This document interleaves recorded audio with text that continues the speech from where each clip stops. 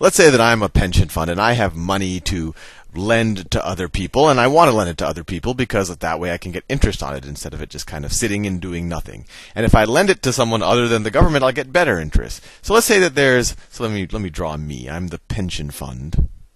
Maybe I'll draw me in magenta. So that's me. Pension fund. Pension fund. Pension fund. And let's say that there's some corporation. I don't know. Let's say it's GM. They make cars. I think you've heard of them. Some corporation GM. Let's just call them Corporation A. Corporation A. They need to borrow money, maybe to buy a factory or to do something else. We're not going to get involved in what they need the money for. And I'd like to lend them the money. But there's an issue. There's an issue here. I'm a pension fund. I manage the retirement fund for the teachers of California or for the auto workers of Michigan or whatever. And part of my charter says that I can only invest in very, very, very safe instruments. So I'm not allowed to go gamble people's money because this is people's retirement. So I can't do very fancy things with it. So I can only invest in things that are rated AAA or let's say AA. I'm just kind of making this up on the fly. So AAA would be like the highest rated securities, right? These are things that have a very low chance of default.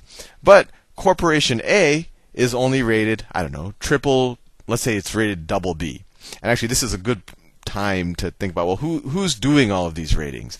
And you might think, oh, it surely is a government entity because only the government would be objective enough to give all of these corporations, frankly, objective ratings. But unfortunately it's not. They're private entities. They're private entities that are actually paid to rate things. And I think I touched on it in the video on collateralized debt obligations, but their incentives are a little bit strange. But let's say I have Moody's.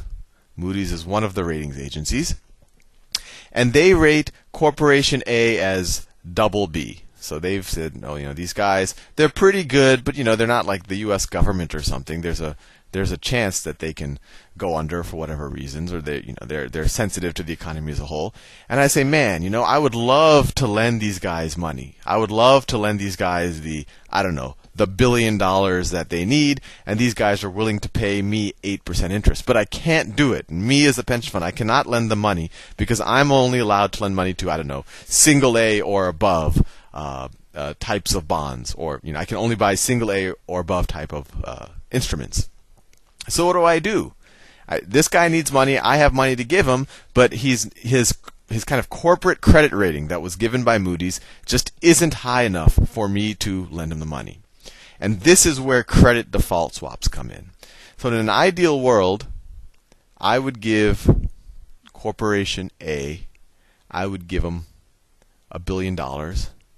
And then maybe they would annually give me, let me make up a number, 10%.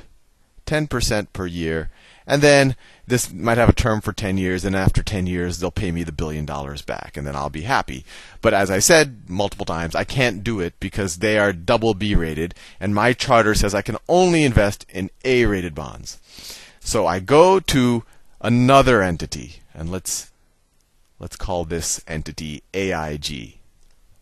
And these entities are essentially insurance companies on debt. And I'm calling this one AIG because AIG did do this. But it could be anything. A lot of banks did this. A lot of insurance companies did this. There were some companies that just specialized in writing writing credit default swaps. But anyway, what does AIG do for me? Well, first of all, it's important to note that Moody's has given AIG let's give it a AA rating. I don't know what their actual rating was. They said, you know what? They are almost risk-free. They're almost like the U.S. government.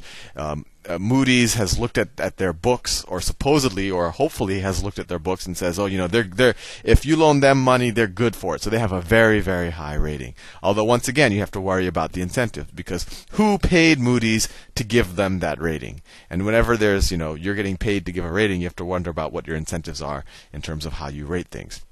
But anyway, that's a discussion for another video. But what AIG says is, you know what, pension fund? I know you want to lend Corporation A money, and Corporation A wants to borrow money from you, but you have this problem because they're double B rated. So what we're going to do is we're going to insure this bond. We're going to insure this loan that you're giving to Corporate B. So what we just want in return for that is an insurance premium. We want you to pay us a little bit of this interest every year. If you pay us a little bit of this interest every year, we will insure this payment. So you get 10% a year, and I don't know, you give us 1% a year. So you give us 1% a year. So 1% a year.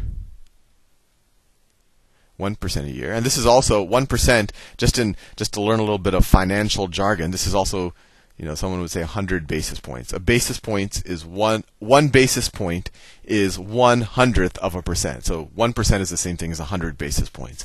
2% is the same thing as 200 basis points. So you pay me 100 basis points of the 10% per year, and in exchange, I will give you insurance. I'll give you insurance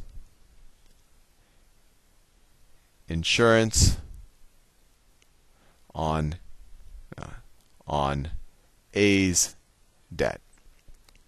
And in fact, it might have not even been structured this way. It might have been structured so that Corporation A right here, before even issuing the bonds, they include this insurance with the bonds. So instead of giving 10%, they cut out 1% to insure it, and then these essentially become double A bonds. And why is that? Well, they're double B, but you're being insured by someone who is double A. So all of a sudden, these bonds, because they're being insured by this entity that is double A, which Moody's has, determined is double A, these bonds are now good enough for my pension fund to hold, because I say, you know what?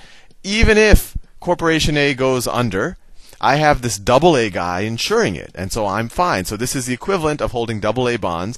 And what's my effective interest rate? Well, I'm getting 9% per year, right? I'm getting 10% per year from Corporation B, and then I have to pay 1% to AIG. And if Corporation B goes under tomorrow, AIG is going to give me my $1 billion back. And you might say, hey, Sal, this sounds like a pretty good situation. And this is where it starts to get a little bit shady. Because AIG, they're not just insuring my debt or my loan that I gave to Corporation A. And think about it. AIG didn't have to do anything. AIG didn't have to put up any collateral. AIG didn't say, oh, you know what? Out of all of our assets, here is $1 billion that we're going to set aside just in case Corporation A doesn't pay, right? You would think that if you wanted to be guaranteed that this money was going to come to you, this AIG Corporation would have to set aside the money. But they didn't have to do that. They just had to say, hey, Moody's has said we're double A. We're good for debt. We're good for insurance. So you just pay us 1% a year and trust us, or trust Moody's that we really are good for the money. They never had to set aside the money. So you're just kind of going a bit on a leap of faith that if and when Corporation A defaults, AIG is going to be good for the money. Now this is where it gets interesting. Let me erase Moody's from the screen. Actually, maybe I'll go down here. AIG didn't just insure my debt. Let's say that there is Corporation C's debt. Corporation C. Let's say that they're B. I don't know. All these ratings have different terminology. Let's say they're B plus rated, right? And let's say there's $10 billion of debt that they borrow from some other party. 10 billion, and then in return, I don't know, they give 11%. And this is, I don't know, this is Pension Fund B. Pension Fund B. And this pension fund had the same problem. They can only buy A-rated or above bonds. So AIG also insures their debt that they gave to Corporation C. So maybe they'll pay them. Corporation C is maybe a little bit riskier. So out of the 11%, I have to pay maybe, I don't know, 150 basis points. Or 1.5%. That's the same thing as 1%. And in exchange, they insure C's debt. Now something very interesting can happen here. AIG all of a sudden has an excellent business model, right? Because they were able to get this AA rating from Moody's, they can just keep insuring other people's debt, and they don't have to put any money aside, right? They don't have to give their assets to anyone else, and they just get these income streams, right? From my pension fund, they're getting 1% per year of the $1 billion. From this pension fund, they're getting 1.5% or 150 basis points per year. And they could do this, frankly, as much as they want. They could do this 1,000 times. And as long as Moody's doesn't get suspicious, as long as Moody's doesn't start saying, hey, wait a second, AIG, you only have $100 billion in assets, but you have insured $1 trillion of other people's debt. Something shady going on. I'm going to lower your rating. As long as that doesn't happen, this AIG corporation can just keep insuring more and more debt. And frankly, as long as none of that debt goes bad, they just get this excellent income stream, and their CEO will get excellent bonuses. Anyway, I think you start to see where you're having a single point of failure in a kind of a house of cards, and I'll continue that in the next video.